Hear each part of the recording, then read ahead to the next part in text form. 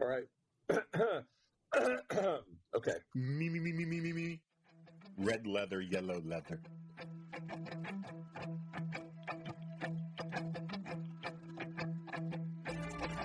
No.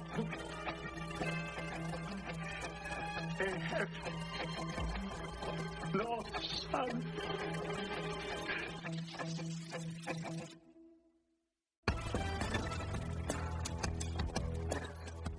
Hey, it's the Glop Culture Podcast, the last day of February. We're getting it in under the wire. I'm John Podhoretz in New York. Elsewhere in New York, Rob Long. Hey, Rob. Hi, John. I hope you enjoy this contractually obligated glop. The contractually obligated Glop. Also featuring in Washington. It's an interesting angle. I'm looking at Jonah. His camera is below him, looking up. It's fine. And it looks up to Jonah, and then behind him is a window that indicates to me that he is in the basement of his house. Yes, I have a basement apartment. And there are many. Hold on. Okay, let me start again. Let's start again. Yeah, Start again. Start again. I have to. I can see this. This is gold. Yeah. I don't know what happened here. I was on the mic. I was on the Blue Snowball. I got to go out. That's why we have it. Squadcast is completely error-free. I have to go So back reliable. out. I have to go back out and come back in. Because normally you're dope on the floor and magic on the mic. Okay, sorry. It's actually considered politically incorrect to, at least in the Episcopal Church, to say Old Testament. We don't say it anymore. We say the Hebrew Bible. Well, Jews don't really say the Old Testament either, right? Yeah, we That's a separate problem. That's a separate issue.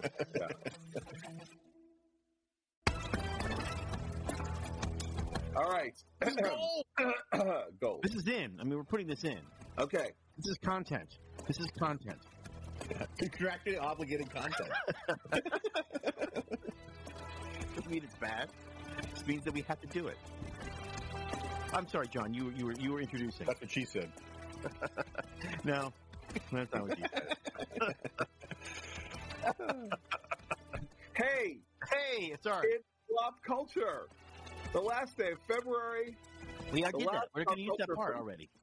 Yeah. We are? We're just moving. Mention that we had a technical problem, and then Okay. we're back on a different mic, Okay. and then just keep going. Okay. We had a technical problem, and I'm back on a different mic, and now we're going to go. Really great. Gold! Wow. Thank you. You know what I love about what you did is that you took the line reading, but you made it yours. Thank you very much. Yes. Really. Yes. That's of People course say Bob God can't take Long. directions, but he does. And the weird thing is that I didn't introduce Jonah. Oh, Because here's Jonah. Jonah Goldberg in his basement with the window. I don't know what the hell I'm talking about. And out my window, I can see turns. That's what Clarice promised me, is I would be able to see turns outside of my window. Turns. You don't remember You that can hear them Arctic screaming Turns? Sure. to the That was turn from- scream, or only the lamb. No. That was Clarice Starling's bluff to get Hannibal Lecter to cooperate. Was that she couldn't get him out of jail, but she could get him a cell with a window. Oh, right. And Yeah. on Anthrax Island, and there would be turns there. Right. And you know what? You know what you call a group of turns? What? What's that? A cotillion. You just I'm not made that kidding up. you. No, it's a cotillion of turns. Seriously? Seriously. Don't make me Google you, Long. Go ahead and Google by the way- it. Go ahead and Google it. That's what you call a group of turns is a cotillion of turns. Okay. Yesterday, I heard this joke, and I had to send it to Rob because it's the first non-Jewish joke I've heard in ages, and I thought it was really funny. So here's the joke because of cotillion. Why does the debutante not participate in the orgy? Why does the debutante refuse to participate in the orgy? Why? Because she'd have to write too many thank you notes. Hey now. That's not bad. I know. That's what I'm saying. I mean, it presupposes that thank you notes are something that you should be embarrassed about. No, it's too many. It's just too many. It's like the Margaret Mitchell story. More than their wedding.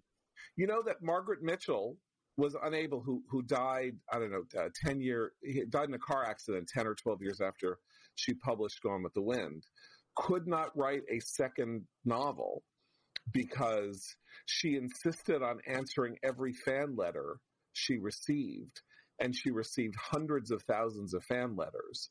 And writing thank you notes for all the fan letters took up her entire life until she was hit by a car. That is an actual true story. I bet you it's true. Sherry Lansing. Dullest movie ever, but an interesting story. Yeah. Sherry Lansing was at Paramount for a long time. Was a producer and was an actress in the 60s. Famously returned every phone call. Returned every single phone call, which was hard to do when you're running a studio. But she returned. If you were on a call sheet, she called you back. It wasn't like screened or anything. Or she found somebody to like shunt you off somewhere else. She returned every phone call, and I mean, I think it was one of the reasons why everyone loved her. Mm-hmm. No, loves her. She's still alive, I think. But like everybody, she's not running the business anymore. She's retired, but everybody loved her because she was always like fully there. She has a very interesting case, Sherry Lansing, because she was this very successful studio executive, had a very specific formula for making movies. Her studio, Paramount, made mid-budget movies. They did not go in for massively. They had like one or two, as they call them, tent poles, but they did not go in for massively budgeted things. They were looking for doubles and triples like that, and not home runs. And she did it. She did it for like 12 years or 13 years. She had some major stars, though. I mean, she did. Indecent Proposal was her first big. She had the office upstairs from us. It was amazing. She was in the old Joe Kennedy office, which is the old RKO side, which was the Joe Kennedy office with a secret back staircase where Gloria Swanson would come up. Still there. Amazing. Just two-story. And then they renamed it the Lucille Ball Building because Desi Lu bought RKO, and then they owned that half of the studio, and then Paramount bought Desi Lu, and then became one big thing. But she was really nice. And she always ate every lunch. She ate every day at the commissary. She didn't go to place fancy. She had but one table in the commissary, and she said hello to everybody. And she was extremely personally very nice to me, and I liked her very much. I mean, I think everybody. I got distracted on this conversation for two things. One, I looked up Cotillion, and you were correct, Rob. Yeah, thank you. And there are a lot of interesting names. Do you know what a group of vultures is? I didn't know this. What? A committee. A committi. That's so great. It's one of the things. There are a bunch of different things for vultures, but there's also venue, volt, and wake. But then there was plenty of time for me to recover from looking through this list of group names for birds. And then when you mentioned what's her face, I thought you were talking about Sherry Lewis, the voice of Lamb Chop. And I kept waiting for you to come around to it, and you didn't. And then I just lost it. So go on, talk about the cafeterias. I would say, there's a couple other ones. I think you're right. I remember that. A group of vultures is a committee. You know what a group of hyenas is? What's that? A CPAC. Hyena.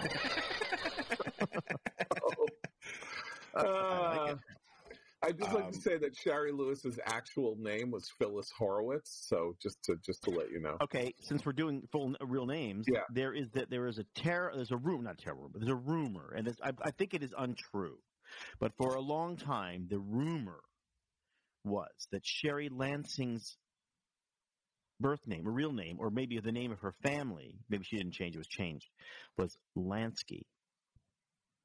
And she was related, the niece of or someone to the famous mobster Meyer Lansky. Oh, excellent! Which is one of the reasons why she got into show business so easily. But that is actually not true. I don't know. It was a rumor. I know. No, it was a fantastic rumor. Her father was a rich Chicago. Was a rich Chicago. And then they couldn't be there could be no mob ties then. Yeah. But his name was something like Duel. I mean, I actually read her autobiography, so his name was Duel or something, and her mother was a refugee from Nazi Germany. You read Sherry Lewis's autobiography? No, this is Sherry Lansing. Sherry Lansing. Oh. Yeah, now we're on Sherry Lewis. I would happily read Sherry Lewis's autobiography. Yeah. If anyone has ever with a foreword by Lamb Chop. These people don't want to see you; they want to see me. I'm the star. Ta-da! Well, what am I doing here? Oh, how often I've asked myself that. Yeah. Or with a rebuttal by Lamb Chop. Get your hand out of my ass! Yeah, I was gonna say, get your fist out of me. I am By so 20 Years in Hollywood by Lamb Chop. I am so You know where that hand's crazy. been? Yeah. I am not your puppet. By 20 Years in Hollywood. Well, Candice Bergen wrote an autobiography in which she talks about how she was envious of her father's puppet. Oh, but he ate with them. Yeah, Oh, Charlie McCarthy. Ventriloquists are all insane. Edgar Bergen's, ventriloquist dummy. Years ago, a friend of mine fantastic. I didn't know that. was a joke writer and was brought to Las Vegas by his manager to meet Waylon Flowers. And Waylon Flowers, for those of you who are under 90, had a little puppet named Madam. And to watch Waylon Flowers work was really to watch like 1,000 years of homophobia. Girls, we've got to talk. All this about the perfect 10. I mean, who are they kidding? You know and I know you're never going to find one. I've been looking for years in places you'd never dream of going. And the best I've ever found was a 3.5. And that was in centimeters. Because he hated himself so much, self-loathing, that his super gay self he gave to this puppet named Madam, who was this kind of sassy old lady.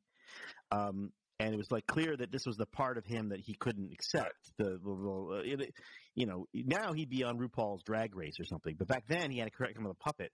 But he had various versions of her. Because he was in Vegas, he had to like keep switching around. Like he did 3 shows a night, so he didn't want to use the same sweaty puppet. And they're all hanging in his dressing room upside down, like bats, like with a mouth open. It was incredibly spooky. You walk in like that, but he was sitting there, and he was sitting there. My friend Bob went to meet him. He was sitting there with the Madam he had been using or was about to use, and as they're talking, Bob looks at the other Madams, and then Madam says, the Madam that he's using says, "Don't look at them. Don't look at them." And he kind of laughs, like this is kind of funny. Yeah. And then Madam, the animated Madam gets very just kind of shrinks, and Waylon says, "It's not a joke." Oh my God! Yeah, so you realize that they're all insane. Right. Waylon Flowers, his great line, and by the way, it was amazing to watch him. If you you go to YouTube, because Madam was a marionette. I mean, right. It wasn't just and so Madam made a lot of hand gestures. It was very Muppety, impressive. very Muppety, yeah, very Muppety. And his line was, he would say, "I'm Madam. This is Waylon. He's no ventriloquist, and I'm no dummy," because he didn't try to. Waylon Flowers didn't try to mask that he was speaking.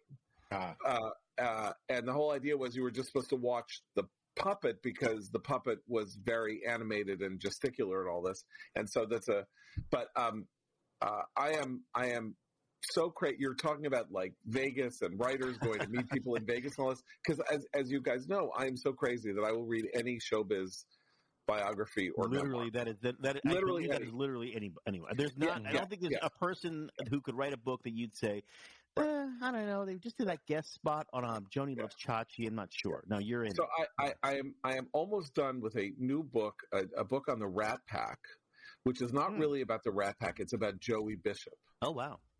And apparently Joey Bishop was the worst person who ever lived. Joey Bishop was a horrible, horrible monster. And in the early 1960s, he became briefly a very big star. He was like the hottest guest on talk shows, and Jack Parr loved him, and he was obviously a member of the Rat Pack. And so he got a sitcom. Danny Thomas and Sheldon Leonard, who were making these hot sitcoms, gave him a sitcom, and it was a mess. It ran for like 3 years, and the first one he was actually a sort of bumbling talent agent, and then he turned into a talk show host. Like in the second season, he turns into a talk show host. That weird thing where they would change up. They would keep the same cast and change all the characters and what they did and where they lived. Doris Day did this like 3 or 4 times during her sitcom. Anyway, the reason I'm telling the story is that apparently he would hired all these comedy writers who became very famous later, Gary Marshall, Jerry Belson, Fred Freeman, all these people. And all he would do is they would write something. He would like, "That shit, I'm not saying that. You don't know funny. I only know funny. You don't know anything."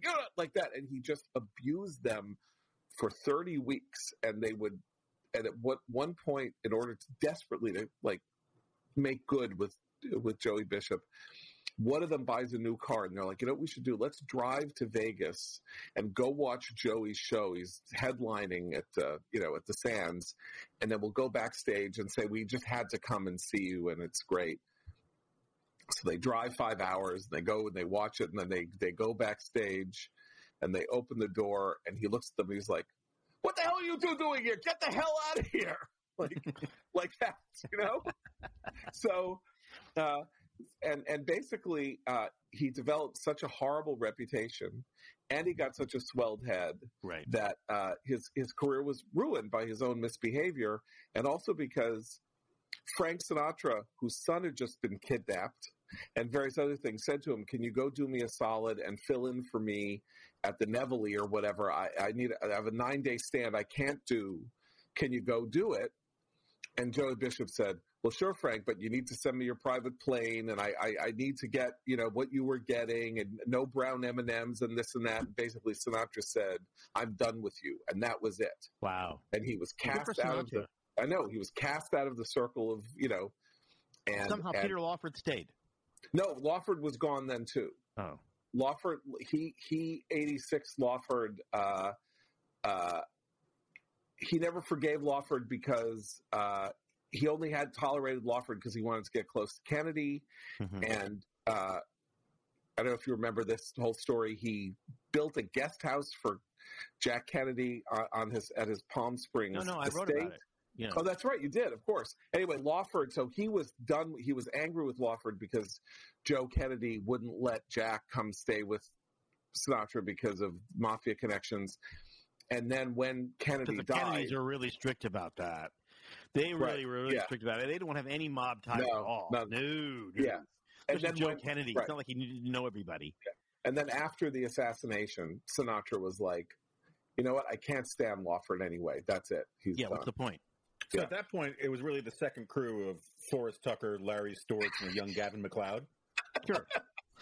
And you say that with such a sneer. So how dare you? They burned Shame on you. Larry Storch was like... he went for like 6 months. Oh, yeah, they're all... everybody. But the weird thing about like being a jerk is that you can be a jerk. And you can drive everybody insane. They can easily replace anybody else but you if you're the star. What you can't do is like not show up and not do the thing. Because like if the budget is actually the most sacred... Or it's not even the budget. It's really more the timetable. The schedule, especially with television, is the most sacred thing. Like if you bust the schedule, there's no coming back from that. With your jerkiness, you mean? Yeah, you could be as jerky as you want, and you could actually be. But you got to get out of the trailer. Yeah, you could be even over money, over budget, which is I've actually helped out on projects that were like that. But the timetable, the idea of missing a date. Is like that's it. You're done.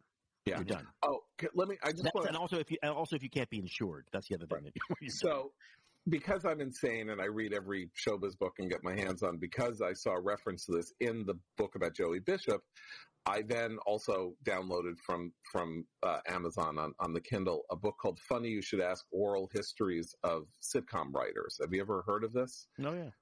Scott Llewellyn is the name of the author, and there's a fantastic story because you mentioned Gavin MacLeod. That's what I want to say, and then we can go into the first spot. Alan Burns, who was one of the creators and originators of the Mary Tyler Moore Show, he's talking here about the creation of the Mary Tyler Moore Show and how they were so incredibly careful with the casting, and they unusually the writers were very much involved with the casting, which was not necessarily the case then in 1969. So the story here is, listen to this. The first person we cast was Gavin MacLeod, who came in to read for Lou. That's Lou Grant, who's eventually played by Ed Asner. The first words out of his mouth were, "I'm wrong for this. I want to play Murray."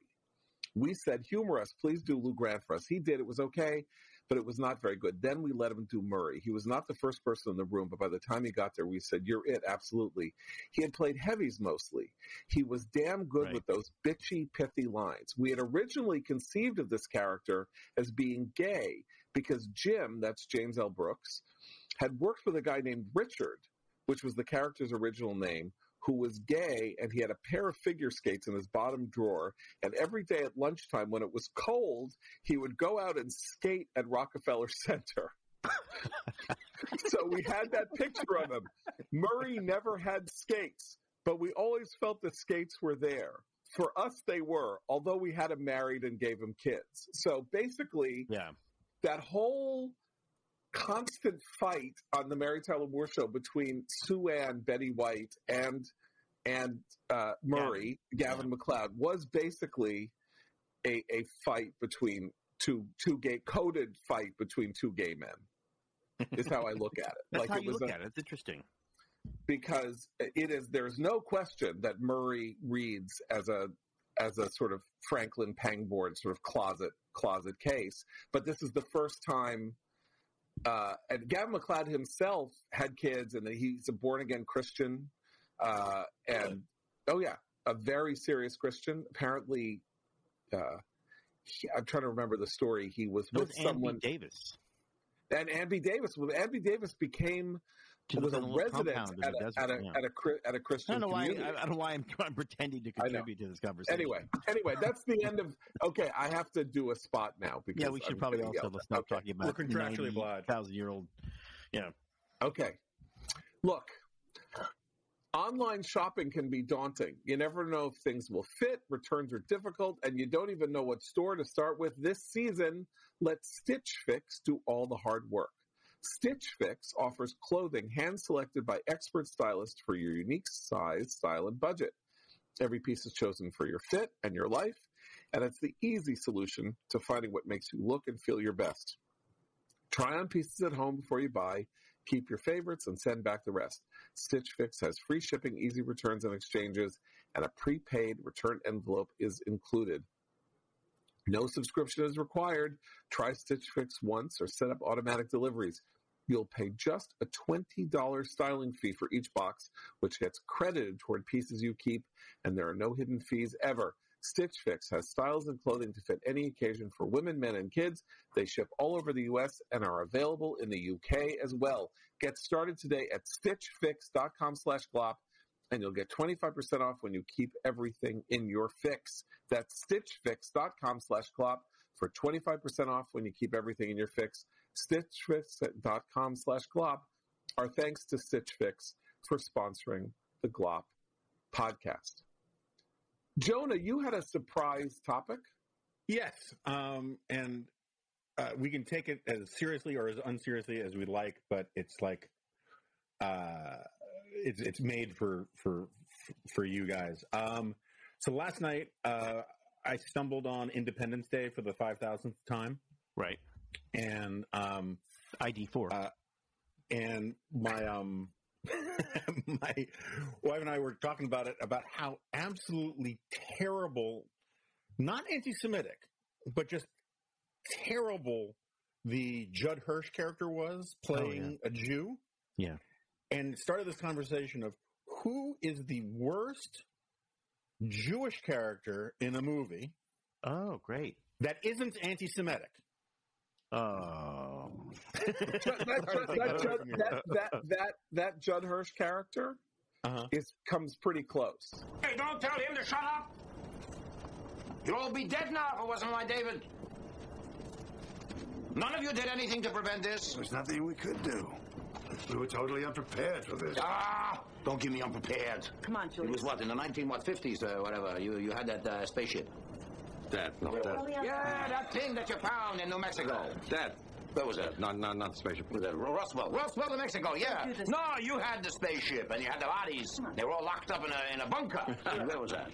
David. I don't know. Area 51, right? Area 51. You knew then.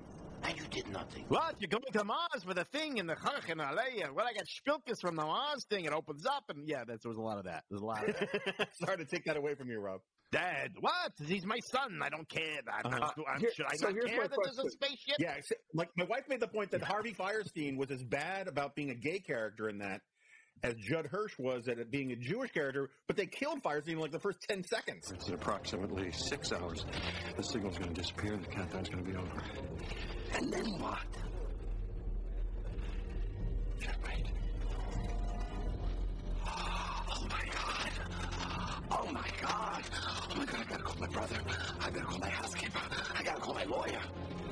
Forget my lawyer. I have it, though. I know who was worse. Laurence Olivier in the remake of The Jazz Singer. Yes. No son. Yes. That's crazy. Hold on. I have sent you guys that clip, right? That's so I have great. saved that clip. You'd think that all those years, since we're talking about this stuff, like all those years being Danny Kaye's secret lover, he'd have a better Jewish accent. I understand. You have no son, so you have no grandson. Well, you're wrong. You're wrong. And I'm sorry for you. For both of us.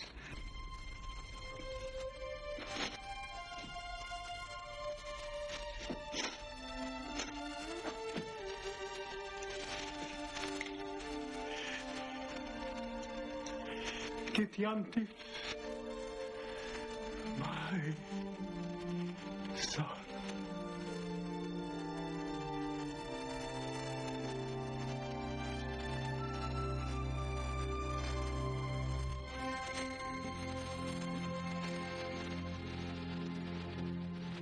By the way, it's not just that he says I have no son. When his son Neil Diamond tells him that he's marrying Neil Diamond. All right, stop. It's already funny. Okay. Yeah, Neil Diamond is the son of Laurence Olivier. Yeah, right. Okay, just let that sink in. Neil Diamond tells him the whole movie is just jaw dropping. He tells his father that he's going to marry a non-Jewish woman played by Lucy Arnaz. Okay, let's just think about that for a minute. So Neil Diamond's going to marry Lucy Arnaz, and he is the son of this cantor who is a Holocaust survivor, Laurence Olivier. And Laurence Olivier doesn't just say, I have no son, which is sort of famous because it was in the commercial, so everybody saw it in the movie. But the scene goes on for like 15 seconds beforehand, and it's like he looks at him, and he starts shaking his head. Olivier's going, no.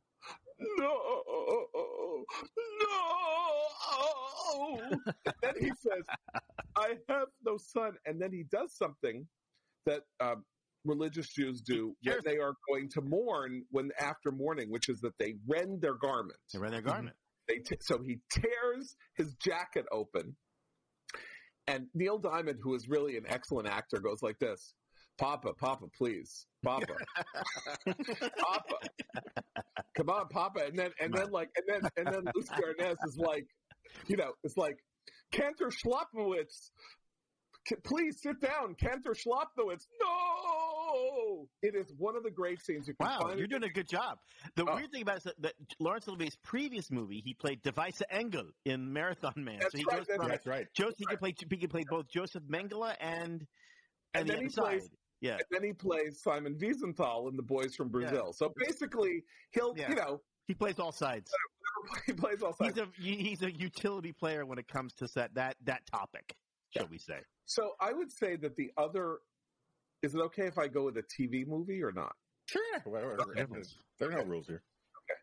So this is contractual content, my friend. So whatever. Whatever. The Disney Channel – I only saw it because I had a kid, right? So the Disney Channel has on a movie. I wouldn't have been watching the Disney Channel obsessively, says John Fedora, putting down Joey Bishop's biography. I really don't have time for this, he says, as he clicks pause on WandaVision to finish Sherry Lewis and Lamb Chop's coffee table book. Okay. All right. Go ahead. Okay. Go on. I want to hear the answer. Yeah, right. The Disney Channel made one original Hanukkah movie. It's called Full Court Miracle. And I like it already. And what happens is they need a coach to help them. This is what it says on Wikipedia. They search for a coach to help them out of a slump during the Hanukkah season. There is no Hanukkah season. Anyway, so there's a kid and who is a student at what is called the Philadelphia Hebrew Academy in the movie.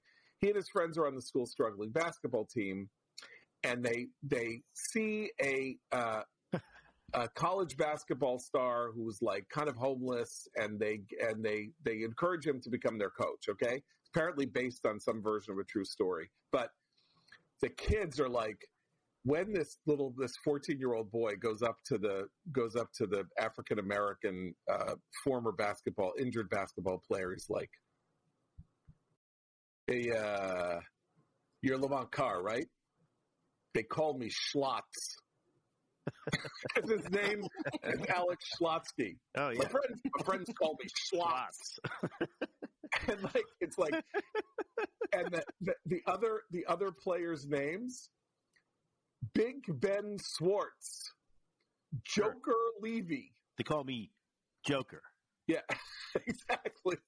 Anyway, Schlotz. All right, that's good, Schlotz. Okay, but so that kid. Yeah.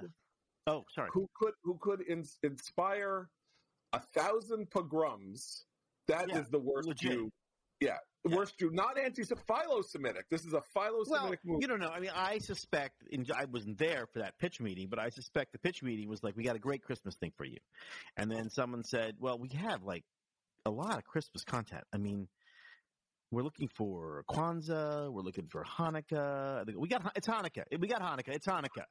And they went in a car, and they went to the document, and they said, search for Jesus, replaced with dreidel. And then they brought it back. Here, this is what we didn't let us finish. We also have a Hanukkah show. Here it is. Yeah, and they just did that. My guess. Yeah. Well, I may have told this story before, and this is Rob's business, so I don't know why I'm telling pitch meeting stories, because I've never. I mean, I actually was in a couple of pitch meetings, wildly successful pitch meetings, trying to sell my book Hell of a Ride as a sitcom. That went really well. But there's a story about a guy named Richard Rosenstock who was sort of hot in the early 90s. Richie Rosenstock. Yeah. And so he goes into and he told our mutual friend Rick Marin the story. He goes into some pitch meeting, and he's got a story about, a family in, Missouri that's something or other. And they goes through the meeting, and like the guy says, I love it. This is so fantastic. But can I just ask, could they be witches?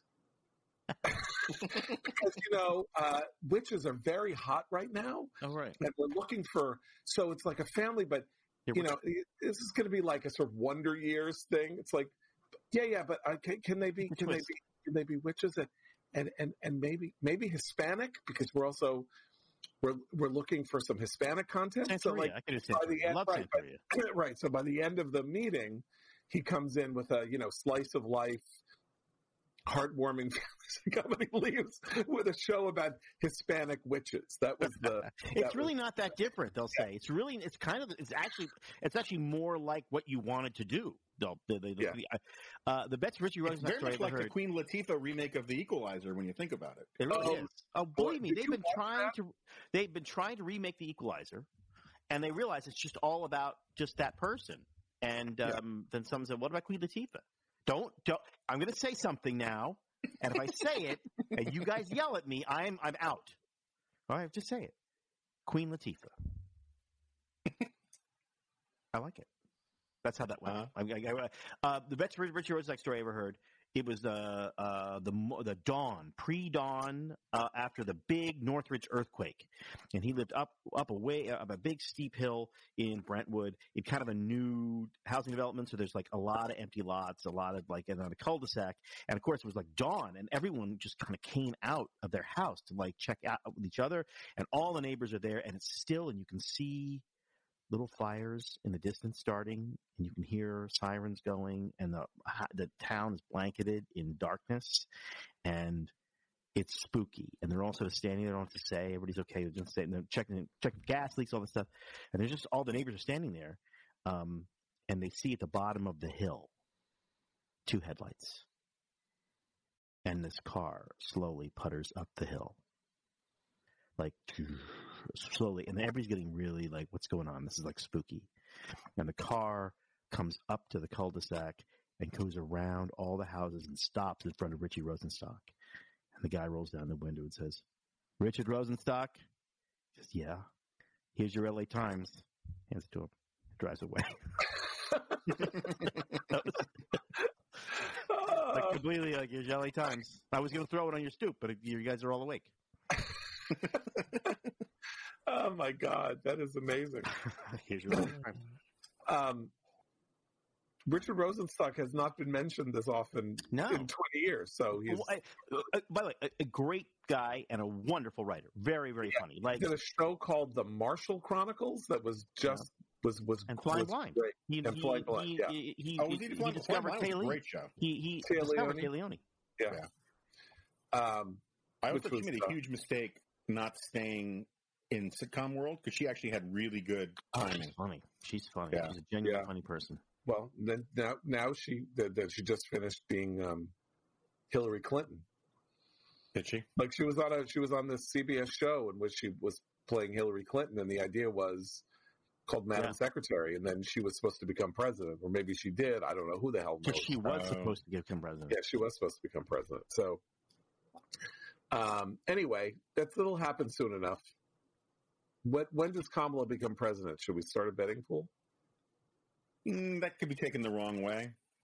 Right. Also, I don't know. There's another way of rephrasing what that bet is. Yeah. Well, when will Biden step down? You mean?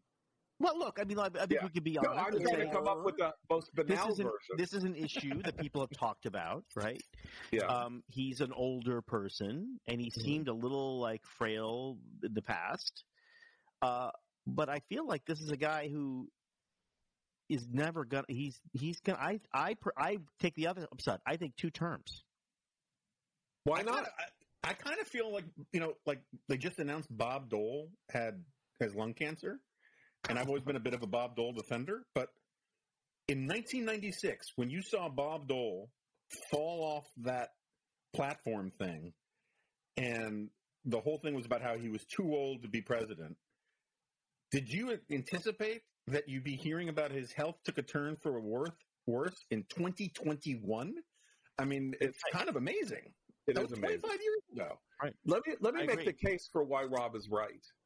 In a way that will chill and horrify most of our listeners who agree with us ideologically. Here's the story. Biden is doing mostly what the left of his party wants. He's consolidating the left with the giant stimulus bill and most of his policies and all of that. The virus period will end probably by midsummer, and there will be a colossal economic recovery, almost without precedent, and the economy will roar back. Real incomes will grow. It'll be the roaring 20s all over again. The anticipated Republican boom of 2022 will not happen because the country will be in such a good mood that it will not feel it necessary to punish Democrats. In fact, maybe it'll reward Democrats, and then we'll go into 2023, 2024, and everything will be basically going okay, and we'll be going crazy because everything will be woke, and there'll be terrible policies on all kinds of things. But the period of goodwill and good feeling and all of that will continue, as will the economic growth, and we'll go into 2024, and the party will nominate Trump again, and Trump will get 224 electoral votes, and Biden will get 306 electoral votes and win a second term. That's the best part is Joe Biden will dump Kamala and make Joe Manchin his running mate. Wow. I don't know. I'm just proposing this as a scenario. I'm not saying it's going to happen, but it seems as plausible to me as any other scenario. Sure. Yeah. And the idea will be, boy, Democrats love him, and independents will say, well, we were in a mess. He turned things around. I don't want to go back there with Trump to the craziness and the madness. Right, So there we are. Also, Trump's pitch on the economy will not work under your scenario won't work, right? Because if the economy is really good, then what's Trump going to do? Right. It's possible. It's possible. Mm-hmm. I mean, it seems as likely as it seems if you're going to go with 5 scenarios, let's say, it's a 20%. It's a one of the 5. Yeah. It's more likely than Andrew Cuomo being the nominee in 2020. Oh, my God. I have to say,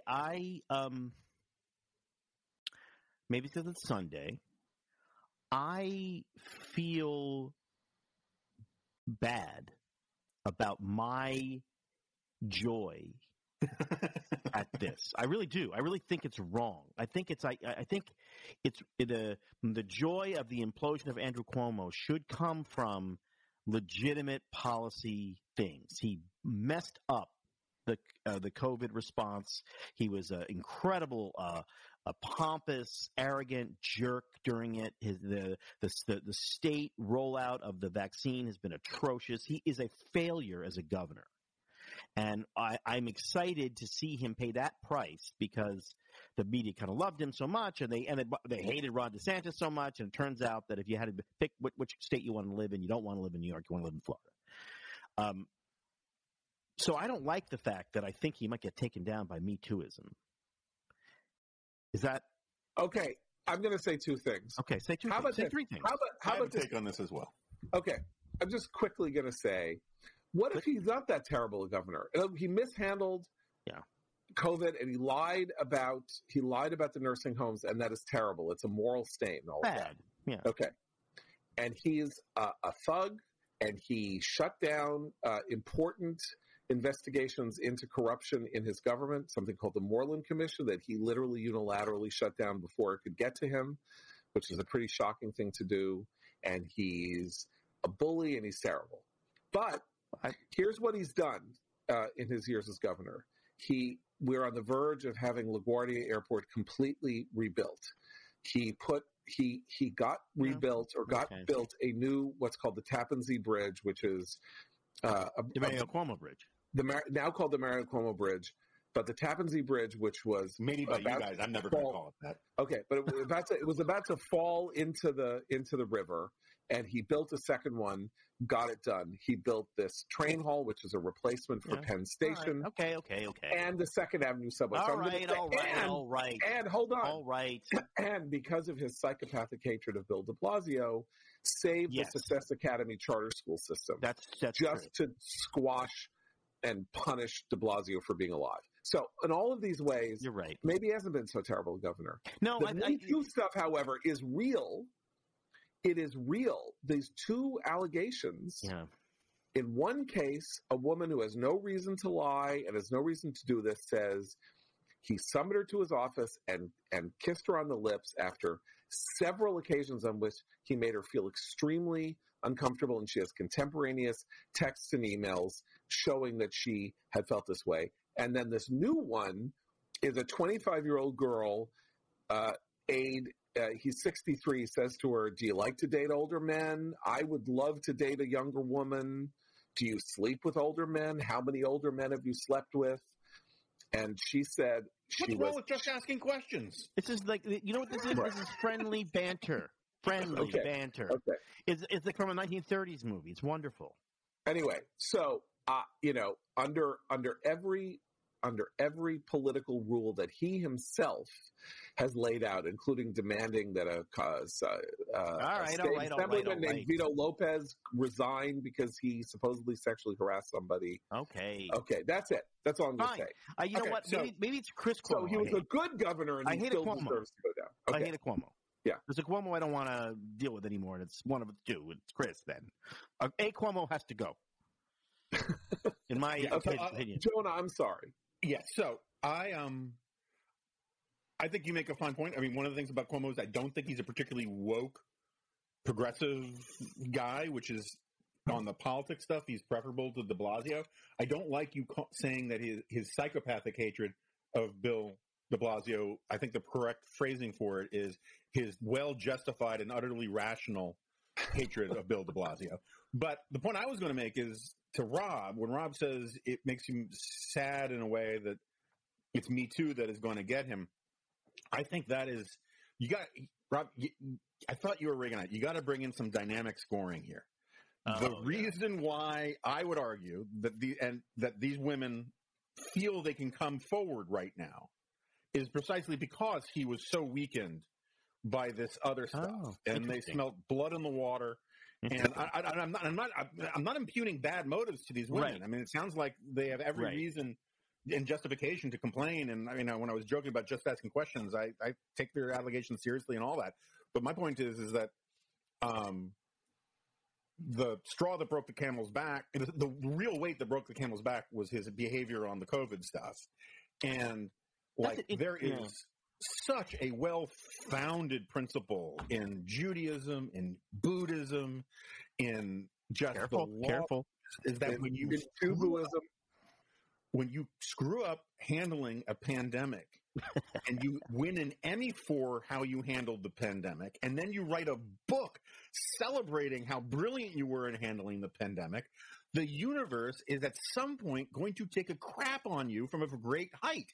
And, it's like you're complaining about the form of that Gozer took, the Destructor took at the end of Ghostbusters.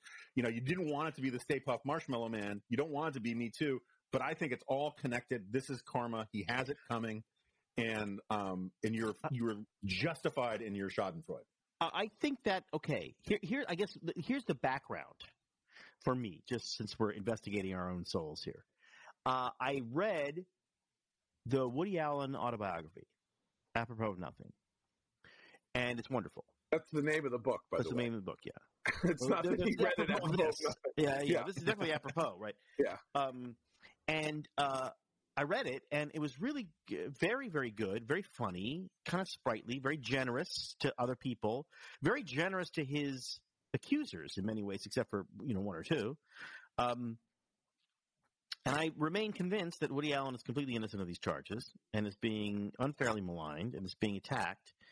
And I just note that between the child molestation trial, essentially, investigation and judicial action, and 2010, 2012, 2013, when he suddenly started paying a price with it, when all these actors started coming out saying, God, I wish I hadn't been in that movie. I wish I hadn't done that movie. I don't release that movie. There's 20 years. 20 years. Since 25 years. Since he was officially and utterly and totally exonerated of these charges. In fact, the Yale New Haven Hospital investigators said that the child had clearly been coached, right? Yeah. And people were in the movies. And the only time they decided to turn on him was when he essentially turned 80 years old. And people thought, well, I don't know if he's not going to be making any more movies, right? It was really the idea that of the two Woody Allen figures, there's Woody Allen and his son, Ronan Farrow. By 2015, 2013, Ronan Farrow was more powerful and had more showbiz pizzazz than Woody Allen. And so everybody said, well, what the hell? I believe Ronan. It just so happens that he's got a best-selling book and had a show on MSNBC, and Woody Allen's going to make a movie with somebody, but no one's going to watch it. He's doing an Amazon show now, so it's over. And I believe that whether people made that calculation overtly or not, that was the calculation. It's probably the same thing, not quite as nicely put as what was probably going with Cuomo. The idea the guy's a jerk. There's no reason to protect him anymore. I'm going to tell the truth. And the obverse or the reverse happened with Woody Allen, which is like the guy's not powerful anymore. And his last two movies didn't really do well, and they opened up and basically on streaming. So now I can say that I regret having been in a movie of his 10 years ago when all the accusations were still there. Like there's no new evidence. But this justifies what Jonah is saying. Yes, I agree. It took Cuomo being knocked off his pedestal, right, for it to be safe for Lindsay Boylan and Charlotte Bennett, the two women who have come out to say that he had sexually harassed them, to do so. And in this case, well-founded fear of one of the most vicious I mean, there's a reason that Trump weirdly defended him a couple of weeks ago, Cuomo. Trump and Cuomo are very, very similar. And Trump knows this. Cuomo doesn't want to think it because, of course, he's the anti-Trump. But Trump knows that he and Cuomo have very much the same approach, which is intimidation and terror, and making sure that people in his own party are so terrified of him that they don't challenge him. And that's what broke. Right. What broke is they're not scared of him any longer. So that's an important change. Like, that's a very big, very meaningful change. And you know what else sometimes needs to be changed? Speaking of change, kitty litter. Kitty litter needs to be changed, and I'm trying to find the kitty litter. What, you really need to read it? You can't just wing it? I can't because they send you the litter. It's great. They send you the box. It's so amazing that I have to. You throw the box out. It's so amazing that I have to read it the way they want it read. Because are you a proud cat person? Jonah, of course, a very proud cat person, known primarily for being a dog person, but also a lover of cats. And we by the way, Jonah, the Glop family mourns with you on the passing of your cat, of Ralph, last month. Yeah. So you love your cat, but that doesn't mean you love having a litter box in your home. So guess who's going to take care of the more unpleasant parts of cat ownership for you so you can get back to loving your furry friend? The Kitty Poo Club. Kitty Poo Club is an all-in-one litter box solution designed to be convenient for you. Every month, Kitty Poo... Sorry. Okay, hold on. I got to use my I long dormant acting skill. Think of the Holocaust. When did your magazine run that Baldwin essay? Oh my God. Every month, Kitty Poo Club delivers an affordable, high-quality, recyclable litter box that's pre-filled with the litter of your choice. The boxes are leak-proof, eco-friendly, and have a fun design for every season. When the month is up, just recycle the box, and Kitty Poo Club will automatically deliver a new one to you. No changing used litter, and no more cleaning the box. You can customize your order based on how many cats you have and what type of litter they prefer.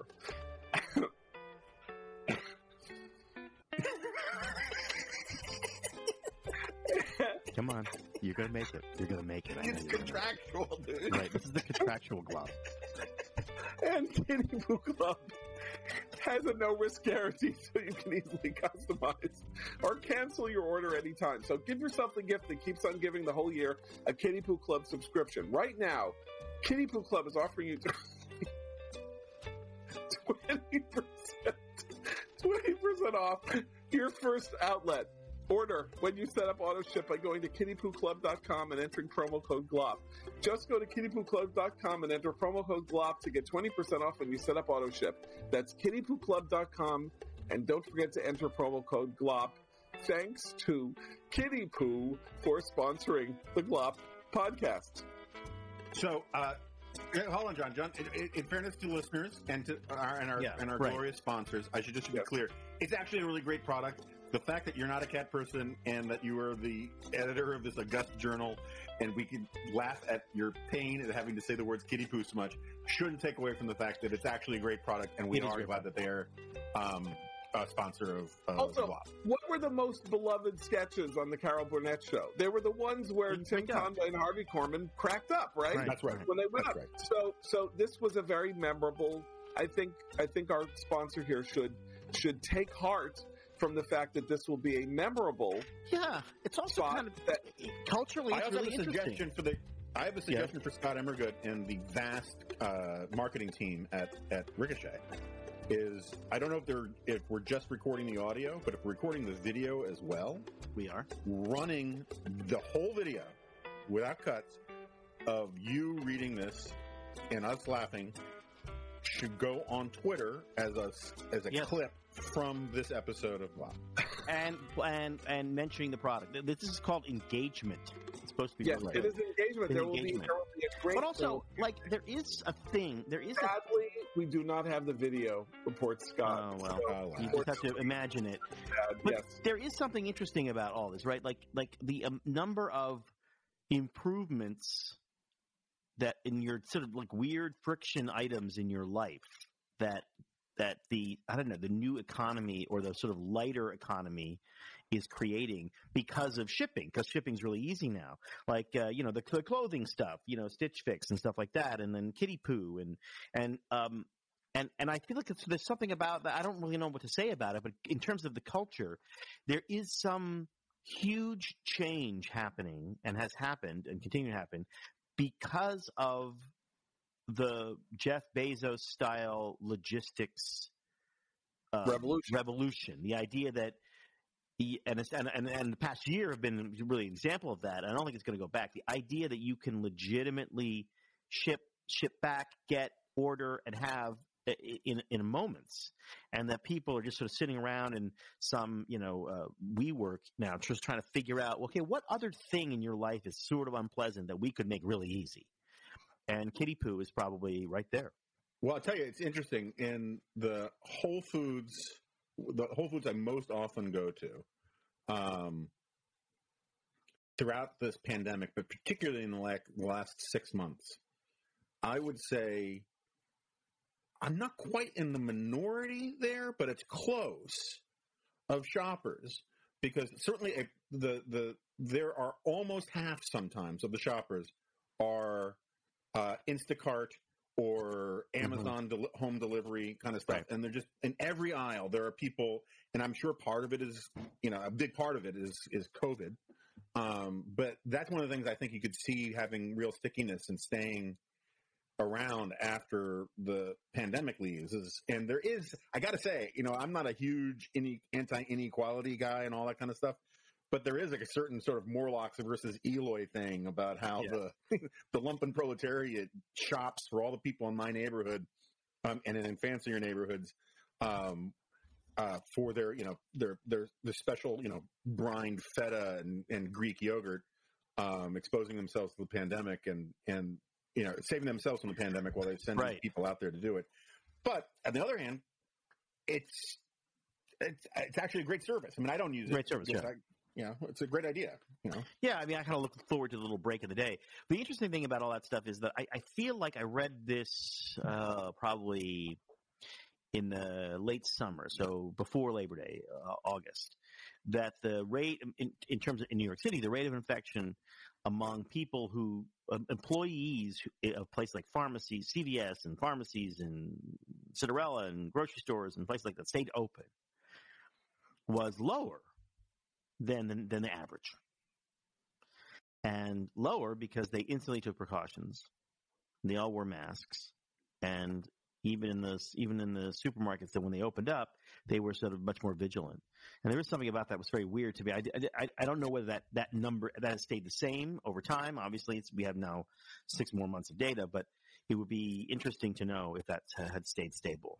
Can I bring a question up that in terms of, Rob, you said you were trying to examine, like your soul being Sunday, is Sunday, and whether or not your Schadenfreude is appropriate. So I would just like got back to from know, church when we started recording. So I would like to know whether the contempt and anger that I feel towards Dr. Anthony Fauci is justified. I say this as somebody who, like you, Rob, and I think like Jonah, takes COVID seriously. I'm not a skeptic. I believed in, precautions and masking. I never bought the Scott Atlas line or anybody who's saying, no, it's not going to be very serious or, whatever.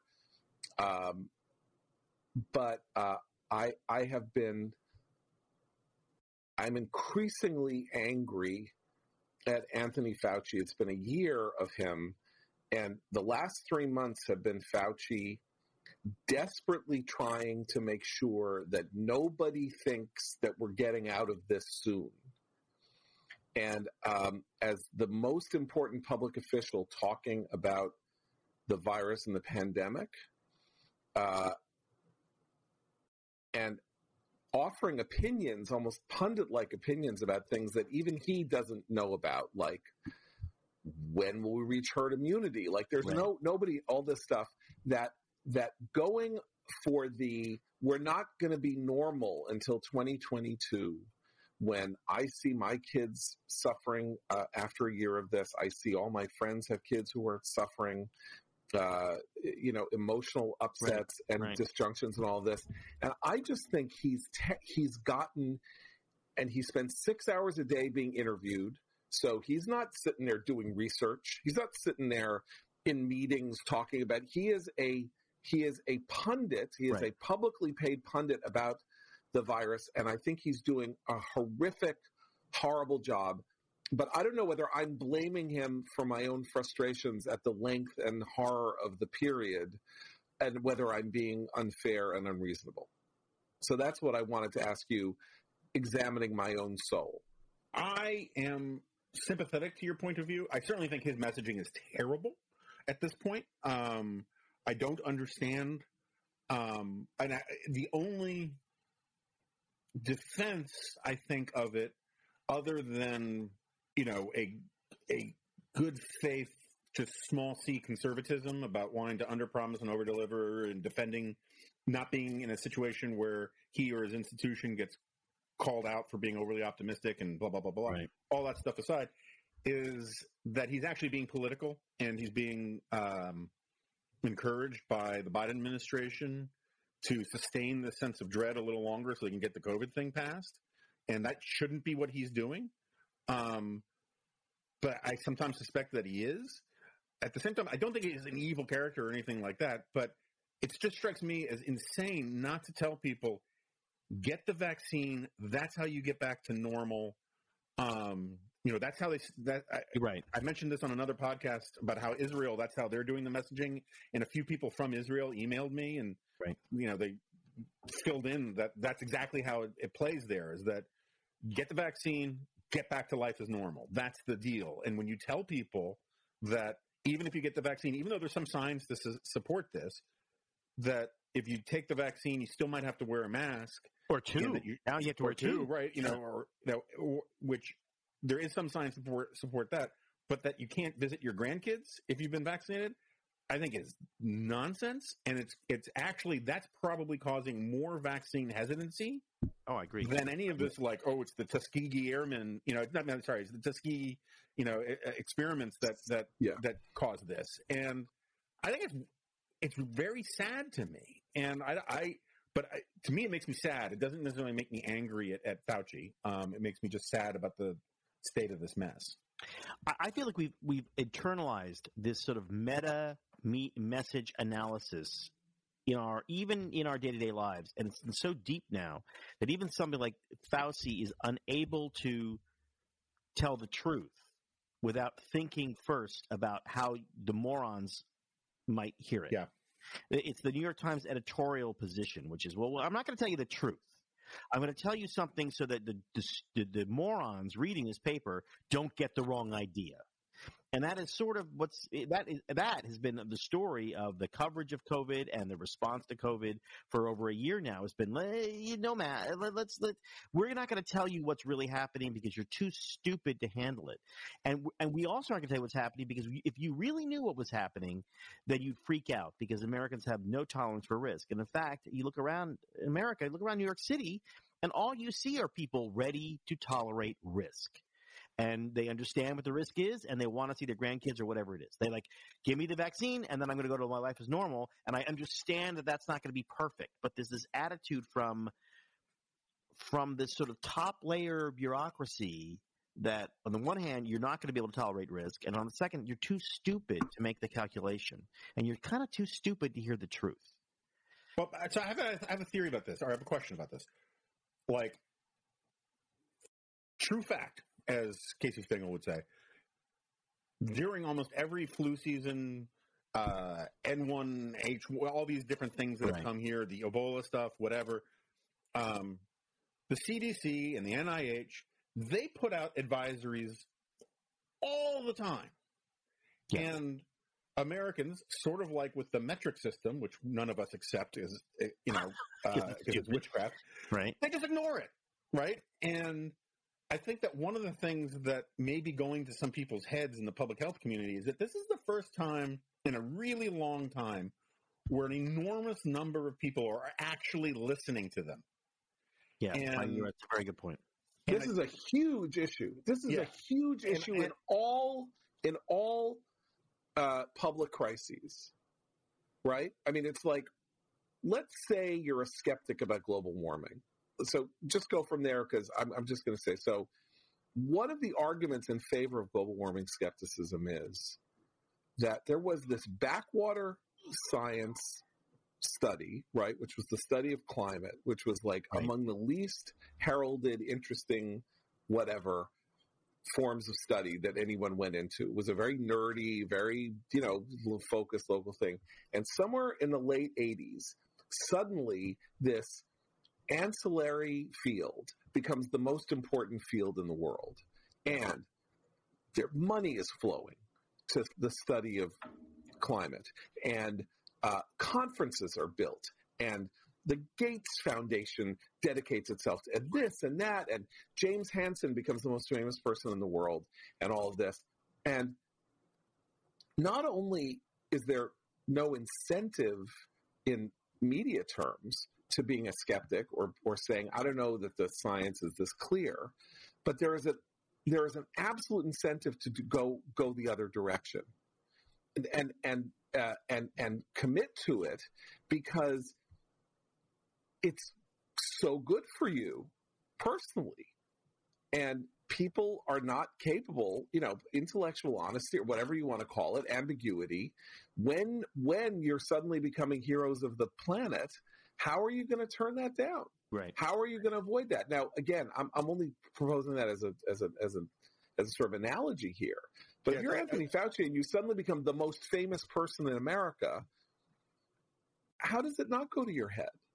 Yeah, but so 2 points. One, the follow-on point to what I was going to say is that I think that once people get vaccinated, they are going to listen to Anthony Fauci much more like they would in 2009 or something, right? We're like, oh, that's interesting. There's this COVID thing still around, but I'm going on with my life. But the other thing I would say is a different analogy, which also I think might work.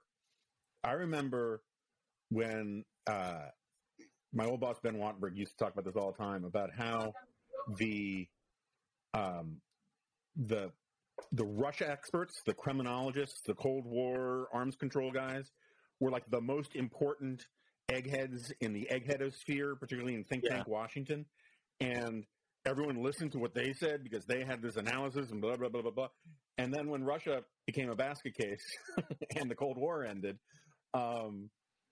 they were just like another set of policy experts, and no one listened to them as much as they once did. And he used to name names about people who just couldn't handle the fact that, NBC Nightly News, which used to be a real important thing, wasn't calling to interview them anymore because no one cared about Russia as much anymore. No one cared.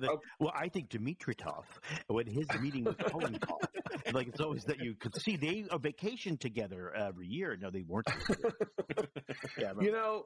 What we're talking about here is people's psyches and how they respond to things and react to things, and that's why I want to talk to you about Better Health, our last spot on the show. That's a really good segue.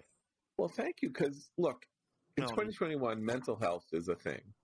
So many people are struggling right now, aren't feeling like their normal selves. Therapy helps, and it doesn't have to be sitting around just talking about your feelings. So what is therapy exactly? It's whatever you want it to be. You can talk privately to someone if you feel like you're not dealing well with stress, you're having relationship issues, whatever you need. Don't be ashamed of normal human struggles and start feeling better, because you deserve to be happy. And now you don't have to worry about finding an in-person therapist near you to help. BetterHelp is customized online therapy that offers video, phone, and even live chat sessions with your therapist, so you don't have to see anyone on camera if you don't want to. It's much more affordable than in-person therapy, and you can start communicating with your therapist in under 48 hours. Join the millions who are seeing what therapy is really about. See if it's for you, because you are your greatest asset. This podcast is sponsored by BetterHelp, and Glop Culture listeners get 10% off their first month at betterhelp.com/glop. That's betterhelp.com/glop. And thanks to BetterHelp for sponsoring the Glop podcast. So, I guess we were going to do a quick thing on our friend James Lilacs, host of the other Ricochet podcast that Rob does, the Ricochet podcast. The Niche podcast? Yeah, the Niche Ricochet podcast. Flagship podcast. Put up a post on your favorite, is it your favorite maligned movies or the maligned movies you want to defend? Movie. Defend a maligned movie. And he kind of purposely kept it kind of vague. You can kind of, you can interpret it as you wish. So in my case, I would say this. We should each defend a maligned movie, but what we shouldn't do is say, you know what, Titanic is really great. I don't care what anybody says, because Titanic made $2 billion. Or, people are always dunking on Forrest Gump. It's pretty great. Forrest Gump won 8 Oscars. Like, find a movie that's actually maligned. If you can think of it, find a movie that actually people didn't like then, don't like now, and defend it. How about that? Can you think of anything? I can think of a few, like the classic ones, like Magnificent Ambersons is a fantastic movie. The last minute isn't so great, but the last minute's not the most important thing. All the way up Old there. Yeller, last minute's rough. Last minute's rough, yeah. It did not test well that last minute, I got to say. I like speaking of Woody Allen, I like the Woody Allen movies that nobody likes. I like Another Woman, where Jenna Rollins sort of sits she's a therapist, I think, and she sits there and overhears people next door talking, and she becomes obsessed with them. I thought it was a really good movie, and everyone hated it. And certainly everybody I know hated it.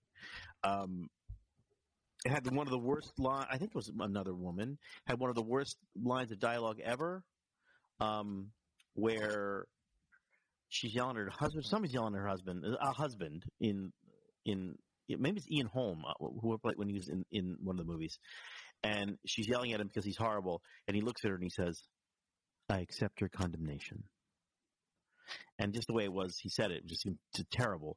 But it stuck with me forever. And everyone else I know who saw it, we would every now and then, if you said, "Hey, did you take the last of the thing in the coffee pot in the office?" "I accept your condemnation." That's what we would say instead of "I'm sorry." But anyway, that's clearly lost. That's an interesting. Yeah. No. I think you underestimate that line, because, as I recall, it's repeated twice, maybe, and the second time that she hears it repeated, she realizes that he's cheating on her, or he's having an affair. Oh, wow! Well, good memory. I have no memory of it. The repetition of it, right? Because I actually I remember thinking, that's a good piece of writing, what he just did there, and I often don't think that about Woody Allen. So, or certainly the serious movies. I accept your condemnation. Yeah, there you go. Okay, Jonah, can you think of anything? Well, I mean, I can.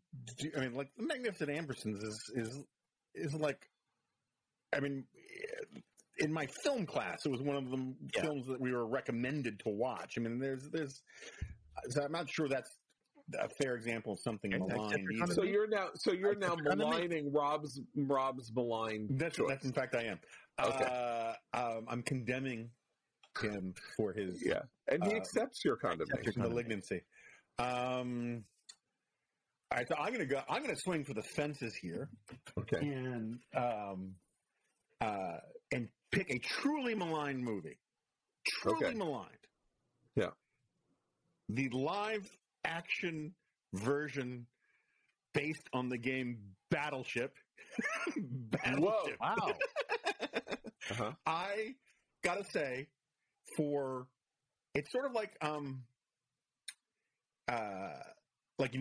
for a geek like me in the movies, every time there's a Transformers movie and the trailer starts and I don't know it's a Transformers movie yet, I'm like, this looks like it's going to be awesome. And then like 45 seconds into it, you're like, oh crap, it's a Transformers movie. Because they do this sort of bait and switch thing on you all the time. The Battleship movie, which I don't know if it's actually a Michael Bay movie or not, but it is so dumb, and yet it works. Liam Neeson is fantastic in it. And that's great. Mindless, dumb space invasion movie that if you're hungover or bored, it gets you. And I don't mind rewatching it, at least for bits and pieces. Okay, I have the in fact directed. Yes, Peter Berg, who made Closet Conservative. I think. Yes, I don't think so. Closet, actually. Oh. Okay, so my choice is a movie that was maligned then and is now so maligned because of who was in it that it will never be seen again. And that was the 2013 Lone Ranger, which everybody hated. I watched that with my daughter. My daughter loves that movie. Okay, I really liked it. Uh-huh. So it stars Cannibal Armie Hammer, who will never get a job again because his ex-girlfriend revealed that he had fantasies about eating her, and Johnny Depp, who is going to have a lot of trouble working again because he made the incredibly dumb decision of suing a woman that he hit for libel. A woman that he unambiguously abused physically and then claimed she libeled him and basically has destroyed his life and his career by doing so. And so this movie, which was a legendary flop when it came out, and I thought it was great. I thought it was funny. I thought it was interesting. I thought they were both great together. And Lucy likes it. So Jonah, did you like it? Because I saw it, the weekend it came out, and I think it has some of the best action sequences in an almost cartoonish way, to be sure, right? Almost Fast and Furious with horses kind of way, but of any movie, any Western ever made. I mean, it's got a lot of good stuff in it. It's a little too long, and but I kind of liked what Johnny Depp did with Tonto, where. Another reason it will never be seen, because of course Johnny Depp plays a Native American, and you're not allowed to do that anymore, obviously. But I was going to say, so yeah, I like it, and I partly because my daughter likes it so much that it's sort of it gets grandfathered in, as it were. But I actually liked the remake of the Lone Ranger from what was it, the early '80s. Where Christopher Lloyd played the bad guy in it, and I can't remember who played. Would you like me to now tell you, because I have this detritus in my head that is so awful that I now remember the name of the actor who played the Lone Ranger? Okay. Oh my God, Clinton Spilsbury. In the movie or in the TV show? In the movie, that came out in the early '80s. Yeah, his name was Clinton Spilsbury. Wow, that really was a launching pad for him. Wow, yeah. And I am so upset that I remember that. I mean, in his defense, he goes by Clint Spilsbury. Clint Spill. Anyway, yes, I thought that was pretty good too. But I think the really interesting thing about the Johnny Depp Lone Ranger you mentioned is, as I recall, it concludes with a almost half an hour sequence where there are two trains running side by side and they're jumping back and forth between the trains. That's pretty good. And as it builds and it builds and it builds, and then as you're about to hit the climax where both trains are going to go over a cliff or something, that's when the William Tell Overture starts to play. Yeah. It's and you've been waiting the whole movie for the Lone Ranger theme, which is Rossini's William Tell Overture, to come on, and finally you hear and you're like, whoa, this is great. Except Lucy Goldberg and I are the only two people who really thought so, I think so. as far as I can tell. But if you want a malign movie, that's where I'm going. Can I just add one more? I know we got to run. One more, I would say, is Ishtar. Well, Ishtar has good. As I recall, Ishtar has good things in it. Oh, Ishtar, but it's it's a good comedy. It's got a terrific first hour where they were in New York, and it's just Dustin Hoffman and Warren Beatty kind of writing bad songs. The bad songs are great. Yeah. Can I just make a confession here? I've never understood the fascination with, the admiration for, or the alleged acting skills of Warren Beatty. To me, one of the most overrated figures in the history of Hollywood, and I've never got. It's sort of like I'm a little younger than you guys. The fascination with Elizabeth Taylor always kind of mystified me, but I can read up on it, and I get that. I understand that. To this day, I don't understand why people like Warren Beatty so much and why they think he's such a good actor. I just don't get it. Well, we should. That's a topic for another show. That would be an interesting topic for another show. A non-contractual glop. A non-contractual glop. That's right. What do you call a group of podcasts? A glop of podcasts. There you go. So, remember, I'm going to pitch my own merch.commentarymagazine.com. Go buy our T-shirts and tote bag and sweatshirt. Jonah, what do you have for the people? I got what do you have to sell for the people? You should all just become members of the Dispatch community so you can see our Dispatch Live stuff and so we can continue to conquer the known universe. Yes. Rob? My own little 4-minute Martini Shot podcast is coming back in a week. I mean, it's back now, but there's new stuff in a week. Right. And it's all new, but just really new stuff. And of course, you got Jonah twice a week on the Remnant, and I'm there 5 days a week. 3 times. The Ruminants, yes. Yeah. And then we got, and I'm 5 days a week on the Commentary Magazine Daily Podcast. So you could just overdose on us like crazy if you'd like. So many podcasts. A glop of podcasts. A glop of podcasts. See you guys. Later. Trudging slowly over wet sand, back to the bench where your clothes were stolen. This is the coastal town that they forgot to close down. Armageddon, come Armageddon, come Armageddon, come. Every day is like Sunday. Every day is silent and gray.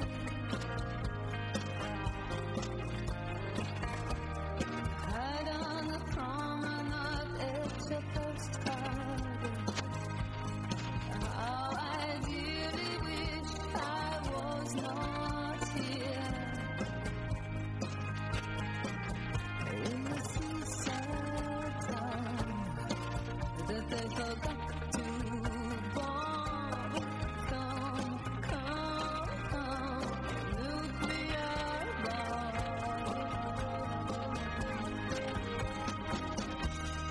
Every day is like Sunday. Every day. Ricochet. Join the conversation. Trudging back over pebbles and sand, and a strange dust lands on your hands and on your face, on your face, on your face. On your face,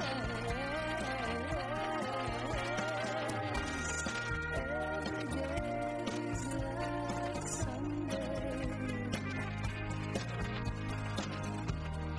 Win yourself. Did you guys read this New York Times story I haven't read about how podcasting, the do-it-yourself nature of podcasting is being ruined by all the corporate spending? Did you see this? Ruined. It's being made great. More corporate spending screams us. I watched the Ralph Lauren documentary. I think it. Like I would say that the two most positive and truly American figures in the United States today in 2021 are Ralph Lauren and Dolly Parton.